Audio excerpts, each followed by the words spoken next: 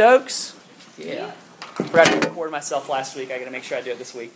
My name is Simon Stokes. I'm the RUF campus minister. I'm very excited to be here. I don't normally do this, but I was reading through this book a little bit today. And if you're one of those people who, like, you get class books and you're like, I can't read just class books. I need to read other books. C.S. Lewis wrote a book called The Voyage of the Dawn Treader. It's it's great. It's super thin. It's fun. If you like any kind of basic fantasy fiction, it's awesome. I love it. I'm a huge fantasy nerd. Gandalf. That's me. But it's a great book. Check it out if you are one of those people who likes to read other things. Also, if you're new here, if you're new to college, you're new to campus ministry, and you're just trying to get plugged in and things like that, I may call you, someone may call you and want to get coffee and hang out. That's not, on my end, that's not a weird thing to do. But I recognize that on your end, that may be a weird thing for a 30-year-old man to call you up and see if you just want to go get coffee sometime and talk about your life. I really want to get to know you. I really want to know how to serve you. I really want to be a part of your life if I can be a part of your life. So if I call you up, that's kind of why I'm calling you up. If Megan calls you up, that's kind of why she's calling you up. You're not being called into the principal's office. We're not in high school anymore. We're in college. I want to know you. So there. All right. So this week's text is Mark 2, 1 through 12. If you would, turn to there or just read on that screen. This week I was talking to one of the other students here, a friend of mine or someone I've gotten to be friends with. And she's a nursing student. And she was telling me about her first year as a nursing student, her first semester. She was assigned to the GI floor, which is gastrointestinal. It's like this stuff right here. I don't know anything about medicine. It's this stuff. Whatever's going on right here. That's what it is. And so she's there, and she's kind of hanging out. She's doing her job. But there's a lady who's not really her patient, but she's sick, and she's in the next room. And she keeps calling this student in to kind of take care of her, to kind of clean her up. She's got this abscess in her stomach. She also has a colonoscopy bag, which, if you don't know what that is, it's a bag for when your body can't process its own food. There's a bag on the other end to kind of take care of the remainder.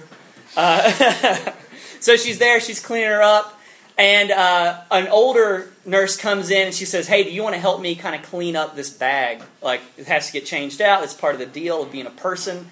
You eat, food goes in, food has to go out at some point. So do you want to help me clean up this bag?" And the student says, "Yeah, sure. I mean, I'm a nurse. I'm ready for whatever. Here we go." And so she goes in there. They have to suit up a little bit because you don't want any of that stuff on you. And so they suit up a little bit, and it's hot, it's heavy, and there's this terrible smell because there's an abscess, there's the colonoscopy bag, and they open it up, and it's like, whoa. It hits you in the face, and there's infection, there's green fluid, there's everything kind of coming out. And the student starts to feel really faint and woozy, and she has to go behind a room and kind of sit down, and she passes out, and people find her later. She didn't wake up on her own. People found her. She's okay. Don't worry about it. But I tell that story because the biblical understanding of people is that all of us are really, really terribly sick, and we're eaten from the inside out by stuff that we really don't want to know about. Things that we spend most of our life avoiding, if we can. We avoid the truth of how weak we are. We want to feel strong. How wise we think we are, but we know we have a lot to learn. We want to bind up our own wounds. But the Bible says that only faith in Christ will heal us.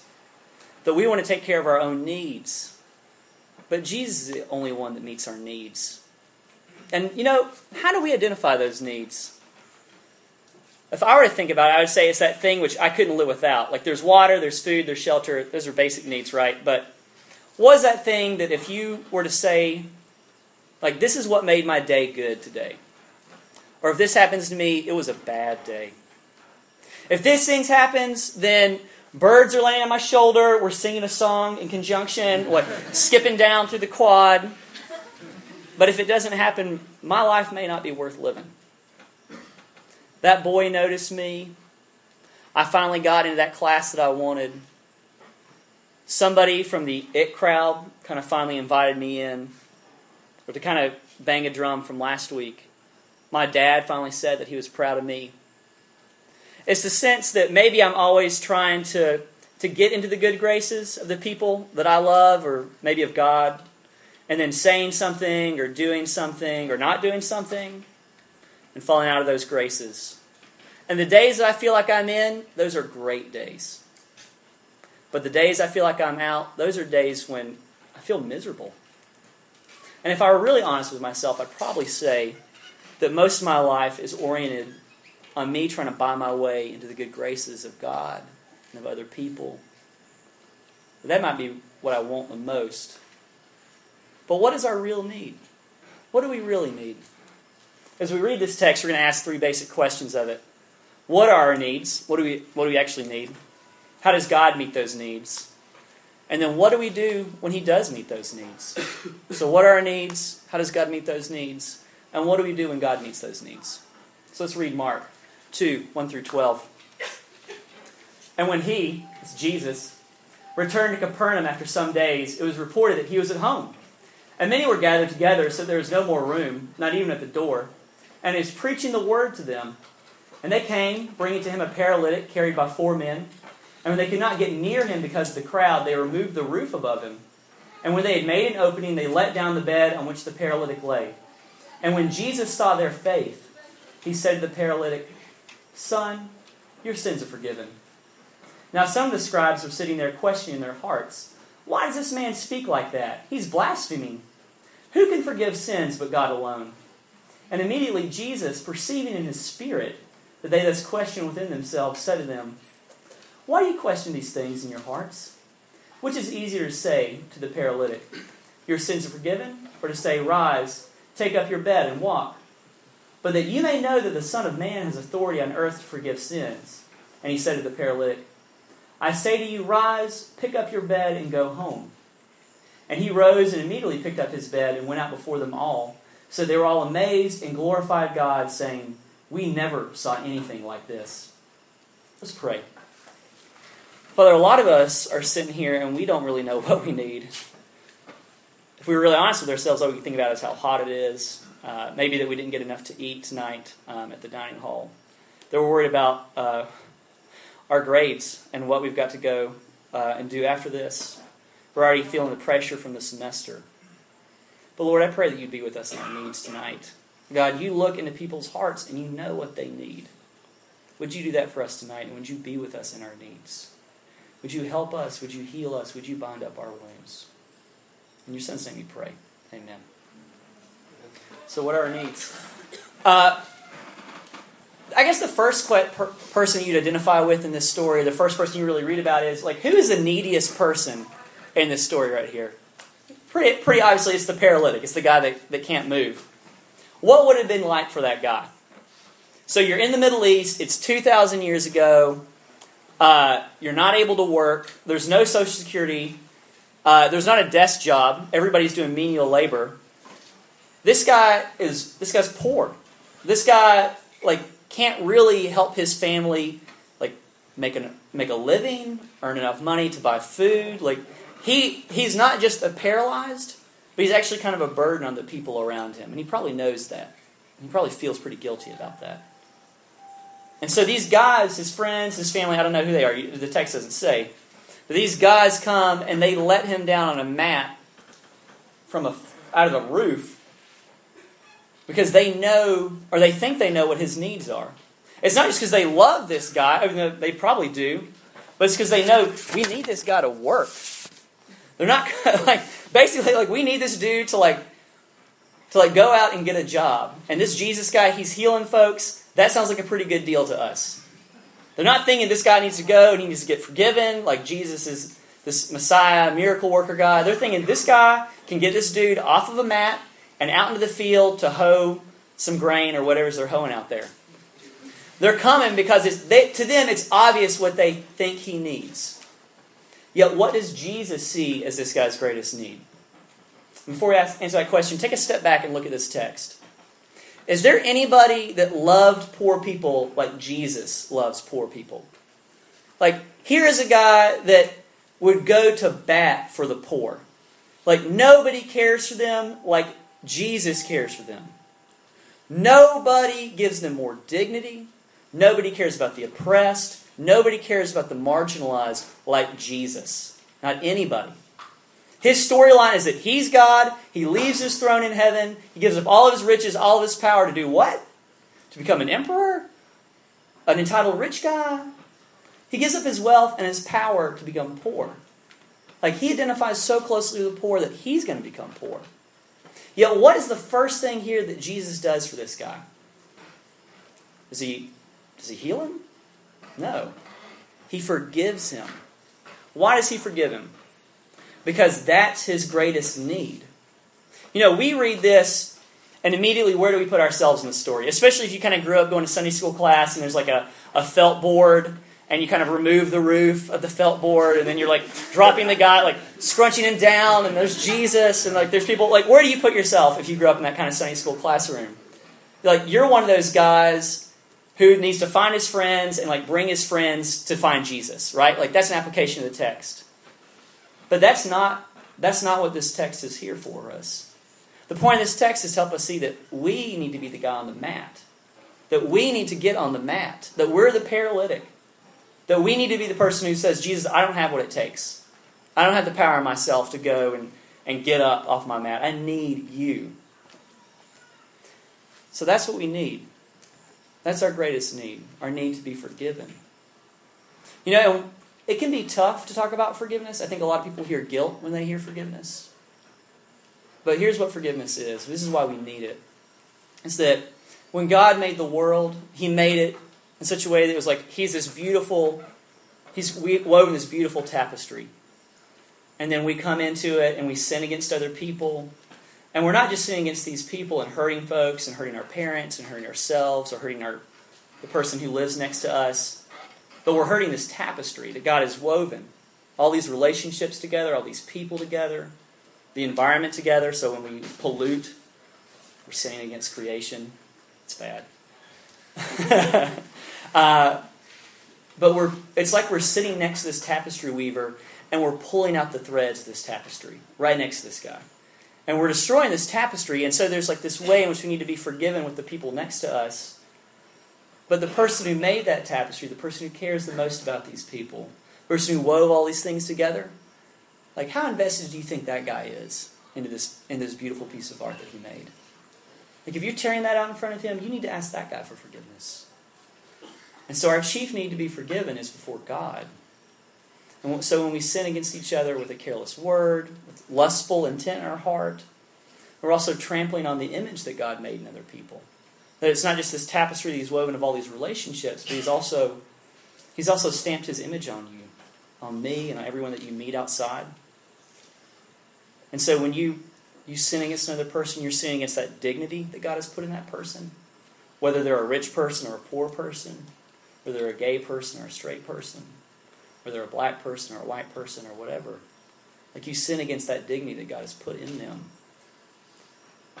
And so you're not just sinning against that person, you're sinning against the person that made that person. And we do that stuff all the time. And so we need to be forgiven. But what do we do with that need? What do we do with that forgiveness? What do you do with that guilt that you feel from all the stuff that you did with your girlfriend or your boyfriend in high school? And it feels like you won't ever get clean. You got to get on the mat. You got to get with the paralytic. What do you do with the fact that you hate your sweet mate? Like, even though they're the selfish one, but you hate them. And it feels like your anger is just not ever going to stop burning, and you just cannot stand being in the same room with them. You got to get on the mat. What do you do with the fact that you surf the internet for hours looking for stuff that you wish you could buy, that if you just had that shirt or those pair of pants or that piece of like jewelry, like your life would kind of be complete, or you'd finally like have made it. And you're not buying things, but you're coveting those things. And it feels like there's this hole inside of yourself that just won't ever get filled. You got to get on the mat. So I talked about the Voyage of the Dawn Treader a little while ago. It's one of my favorite stories. It is honestly one of my favorite stories ever written. But basically it's this story of these two British kids who get sucked into a painting, which is weird, into this other world called Narnia. If you heard the SNL skit a few years ago, Chronicles, what? Narnia. That, yeah, you've heard it. No more rapping. That's this. Stop. But I love it so much because of the characters in it. And I love the adventure that they're on. They get stuck in this painting. And it's this boy Eustace, this girl Jill. And Eustace is a jerk. Like, he's this cranky, mean, like emotionally unstable 12-year-old kid. He's like the guy that, like, when you watch reality television, you know the producers put that person on there just kind of stir the pot. Because that's the crazy one. And, like, no matter who gets kicked off, like, your favorite character is getting kicked off, but the crazy person is still on there. Like, this is Eustace in that story. Because he's this mean guy. He's this very, like, dragonish guy. And in the story, like, they're on this ship, they're kind of having all these adventures, going from island to island, trying to sail to the end of the world, which is a neat thing in itself. But they reach this island, and Eustace, being a very dragonish person, goes out by himself, because no one else really wants to go out with him. And he finds this heap of dragon gold, and there's this, like, dead dragon on it, and he sees the gold, and he loves it. Like, he instantly covets it and wants it. And if you've ever read kind of a fairy tale, you know, like, man, if you're kind of a dragon in your heart and you fall asleep on dragon gold, like, you know what's going to happen. You become a dragon. That's what happens. That's what happens. It's a fairy tale. That's the way it works. And so he goes to sleep and he becomes this dragon. And it's not that he became a dragon. It was that he was already a dragon in his heart. That he's this mean, emotionally unstable, like, jerk of a 12-year-old. And he wakes up. And at first, it's kind of cool. He's got claws, he's got scales, he's got, like, leathery bat wings. He can fly around all over the island, and, like, he breathes fire, which is pretty sweet. But at the same time, he's super lonely.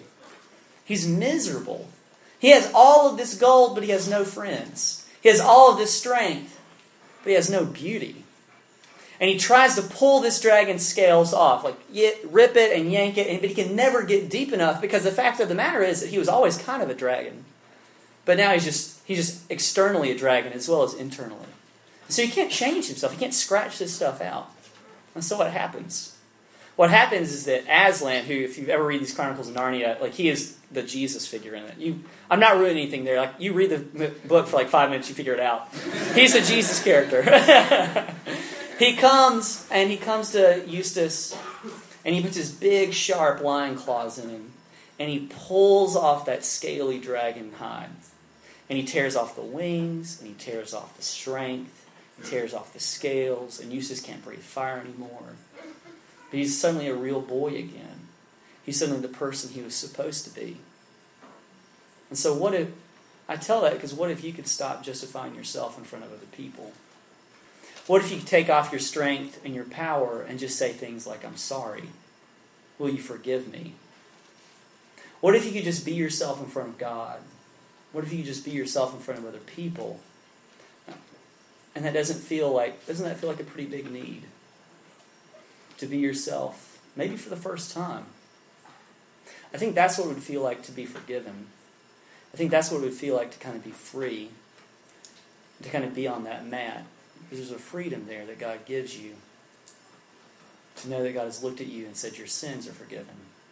So how does God meet those needs? Look at verses 5 through 8. And when Jesus saw their faith, he said to the paralytic, Son, your sins are forgiven. Now some of the scribes are sitting there questioning their hearts. Why does this man speak like that? He's blaspheming. Who can forgive sins but God alone? And immediately Jesus, perceiving in his spirit that they thus questioned within themselves, said to them, Why do you question these things in your heart? So, look at the difference between the man and his friends and between the scribes. Those people that are not very happy about that. That man and his friends, they're trying to get near to Jesus. They remove the roof above him. They make an opening. They let the man down. The scribes just kind of sit there quietly like a lump on a rock. And the problem is that they are questioning or asking themselves, who is this Jesus? It's not that they doubt Jesus. Plenty of people come up to Jesus and ask him who he is. He asks people, who do you think I am? One of the best lines in the entire Bible is somebody comes up to Jesus in one of the other Gospels and says, Lord, I believe, help my unbelief. The problem isn't that they doubt. The problem is that they sit there and they don't take those doubts to God at all. They don't take those doubts to Jesus.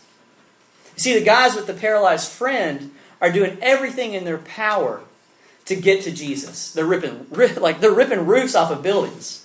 They're lowering their friend down on a mat to get to this guy. The scribes are saying, who does this guy think he is? It's not they're asking, who is he? It's who does he think he is? So what's the difference between them? The difference is in verse 5. It's the faith. I think a lot of us struggle with that. Is how much faith do we need? How much faith does it take? So imagine that tonight, God forbid, you're in some horrible accident after RUF. And then you're rushed to the hospital, doctors and nurses clean you up. You're hooked up with all sorts of needles, and they pump you full of life-giving fluid instead of, say, like hot cocoa or motor oil, something like that. What would have saved you in that? What would have saved your life if you're hooked up with all those things? Would it be the needles? Would it be the fluid? It's the fluid, right? Like, that's the thing that saves you. That's the thing that's actually saved your life. Yet I think a lot of us struggle so much with faith because we think of faith in terms as though it were the fluid. But it's not. Faith is the means by which we're saved. It's not the salvation itself. Look at the verbs that Mark uses for that paralyzed man and his friends. They carried the man, they removed the roof, they let the man down through the hole in the roof. Do those actions in themselves make that man get off his mat? Are they what pardon him of his sin? No, not at all. What saves that man? What saves that guy is Jesus. But what was the means by which that man got to Jesus? It was getting carried by his friends. It was getting let down through a roof, right? And what so many of us want to say so much of the time is, if I just believed enough, if I just felt like I was a Christian enough, if I just kind of worked myself up to this point where I felt like I had enough faith, wherever that is, I don't know where that is, then I'd be pretty sure that I was in. But you're asking faith to do something it wasn't meant to do. Faith on its own isn't the thing that saves you. It's the object of that faith that saves you. Like if faith in that previous story was the IV needle, what if they hooked you up with that IV needle to like hot cocoa or motor oil? Like that IV needle wouldn't save you very much, would it? It wouldn't be very helpful. It would actually probably kill you. I'd rather just bleed out than be pumped full of motor oil. That's just me. But if you think about it, it's got to be that object. It's got to be that thing that you're plugged into. You know, if you were to grab a cup of cold water on a hot day, would you ask yourself, is this cup big enough? Like, do I want the gallon size? Do I want the little size? Or is it the right shape? Is it a hexagon as opposed to like a square or like a circle? Is it the right color? Do I have the right color cup to drink today? No, you don't. I know, that's ridiculous. You wouldn't ask yourself that. What you want to know is, what is in that cup? Is it sand? Is it salt? Or is it cold water? Because the cold water is what's going to quench your thirst. When you're riding in a car, do you ever think about your windshield? No, nobody ever thinks about their windshield in their car, not unless it gets broken out. What you think about is, what's behind that windshield? Like, where am I going? What's the purpose of this journey? The windshield is just something there to help you get there. Did the guy on the mat get better because he got shoved through a roof? No. But getting shoved through the roof was the means by which he got better. Don't focus on your faith. How much faith I have. Focus on the object of your faith. Focus on Jesus. Is Jesus the one that's going to save me? Or am I going to save me?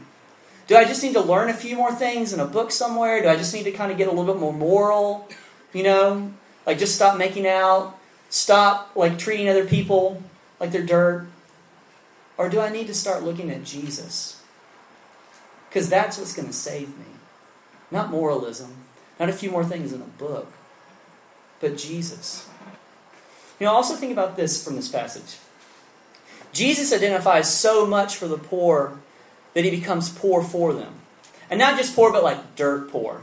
Like later on, this is the beginning of Mark. Later on, he gives up this house so that he can be a homeless guy, which is a pretty radical thing. He gives up his family. He gives up the place that he lives so that he can be poor with poor people. So, if he's willing to become poor for poor people, what is he willing to do for sinners? You know, Paul, the apostle, is writing much later on. He's a well-educated Jewish guy. He's writing to a bunch of knucklehead Gentiles. And he's trying to help them get back on track. And he's writing in 1 Corinthians or 2 Corinthians 2, and people are sleeping with their mother-in-laws. There's infighting. Rich people are oppressing poor people, which if you're the founder of your faith became a poor guy, not a good idea. Don't oppress the poor. And what does Paul say to help people? What does he tell these folks that are doing all kinds of messed up, nasty things? Get more moral? Hey, you should read this book?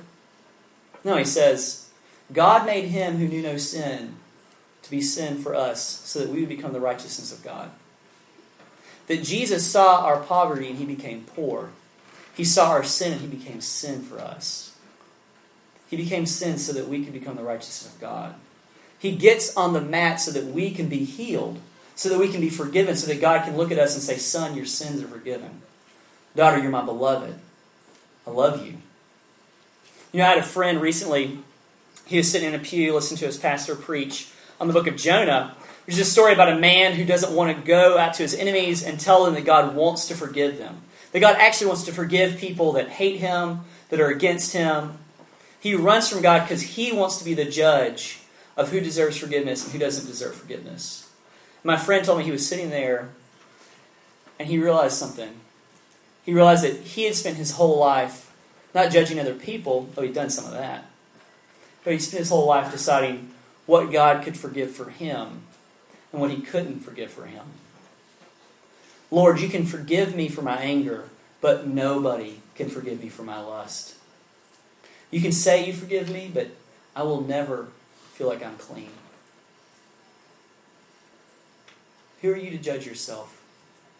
You know, faith isn't how much you feel. Faith is giving up the right to judge yourself and to agree with God that if he says your sins are forgiven, then they're forgiven. That at the end of the day, God has the last word in your life.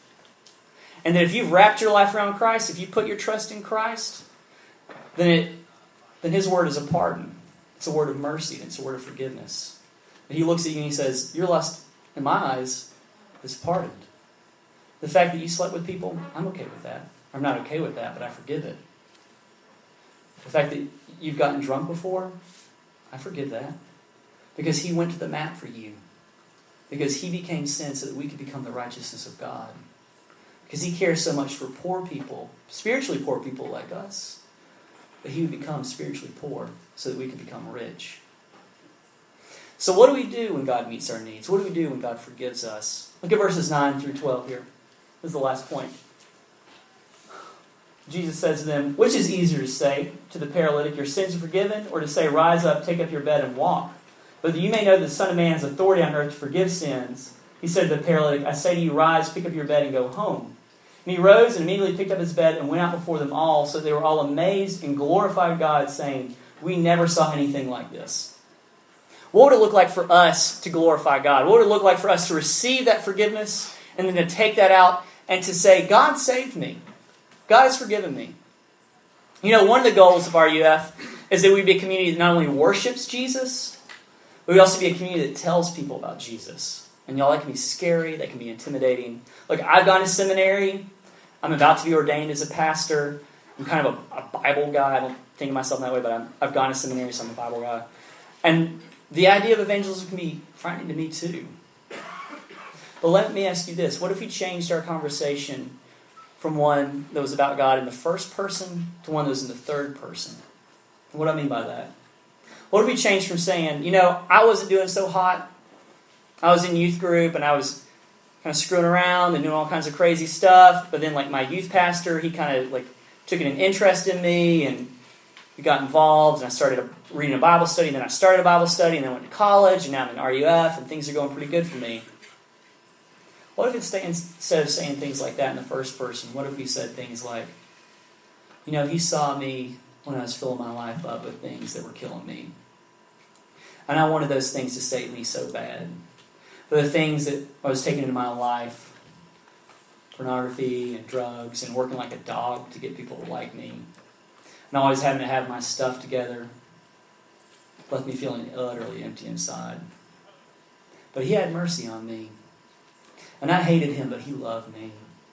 And on my best days, on my very best days, I don't love him like he loves me. What if that was the conversation we had with people? Would that make evangelism easier? I think it would. I think for me it would. You know, or what about this?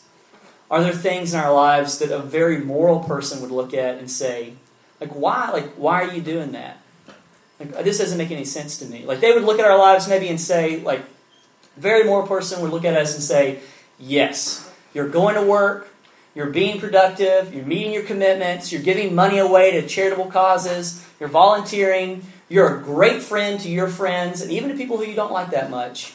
You're being a good roommate, you're trying hard in your studies. Those are great things. You are the glue that holds UNC together. You are the reason I like going to this school.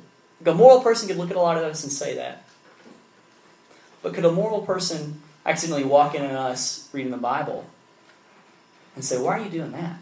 Like, that doesn't make any sense. What would you say to that? I think it would freak some people out that we would look at a first century means of torture and execution at a cross and put our hands on something like that and say, I need this. I need this because I don't have my stuff together. I know that I volunteer. I know that I work really hard in my studies. I know that I'm an awesome roommate. I like me. My friends like me. But at the end of the day, I need this. I need this so bad. What would a moral person do with that? What would we do with that? You know, I'll end with this. I had a friend recently. He was in Nashville. He was in this deli. He found this really, really awesome deli, like a super, super good deli in Nashville. And he's kind of like a sandwich guy, kind of a foodie type person. And he finds this deli, and it's amazing. Except for the person who runs it is kind of like the soup Nazi. Like, did you ever see Seinfeld? I feel like that's starting to get a little dated. Like, some of those whole episodes are based on the fact that Jerry doesn't have a phone. Like, everybody has a phone now. Like, I can't relate to that. But the soup Nazi episode is where Jerry and his friends kind of find this amazing soup place, and it's run by this really tight, hard-up dude. And you kind of have to go in there, and you know exactly what you want, and you kind of walk through line, and you hand an exact change. And you turn around and you walk out, and that's it. Like, otherwise, no soup for you. Like, that's the deal. And so my friend says he finds this deli, and the guy who runs it is, like, he's the sandwich Nazi. He's the deli sandwich Nazi. And he's totally, totally afraid of this guy. But my friend has kids, too. And it's like, well, one night, like, we run out of food at the house. Like, we just need to go out and get something to eat. And so, like, he's prepping the kids. Like, all right, we got to go to the deli Nazi. Like, get your stuff together. Don't mess this up for me. I want to eat here again. So he goes there, and like the kid, like whenever you eat out with kids, like there's always something that goes wrong. Like some kid, like they don't want the deli, they want chicken nuggets. Like that's not good enough, and you don't tell that to the deli Nazi. He's worked really hard to make these excellent subs. And so they go there, and the kids are they're kids. They're whining, they're complaining. Like, my friend had prepped his children. It didn't matter that he prepped them, they're still children. And like he goes, and they get through line, and they hand him the money, and the kids are cranky, and one kid asks for chicken nuggets, and the deli Nazi looks at him, and he just smiles. He says, it's okay. It's all right. You know, a lot of us go through life feeling like God is this person who's going to look at us and say, you better get your act together. Otherwise, no soup for you. Get out. You're not worthy of my presence. I don't want you around here unless you fly straight, unless you get your stuff together, unless you live a PG life. A lot of people in the Bible aren't PG people, but God loves those people anyway. And you know, when the king looks at you, he says you're forgiven. He smiles at you. It doesn't matter what the peasants say. It doesn't matter what you say. If you have faith in Christ, his word is the last word. And you're forgiven. You're forgiven because he goes to the mat for sinners like you and like me, like everybody else is in the Bible. And all these people, these great churches. So let's pray. Father, thank you that you go to the mat for us. Thank you that you looked at sinners and you had mercy on us. Lord, that's not me beating myself up. That's not me beating these people up. That's me being honest. That's us being real about our own heart. That we need you. That we need your cross. That if you hadn't died for us, we would surely die in our own sins. And God, I know that so many of us struggle with that. How much faith do I need? What does my faith need to look like? Am I doing enough? Am I doing too much? Am I not doing enough? Lord, would you give us a sense of rest? Would you put us on the mat? Would you help us to see that our sins are forgiven in your Son, Jesus? God, help us with that. Lord, our hearts are restless until they rest in you. Would you let us rest in your Son and his work? In your Son's name I pray. Amen.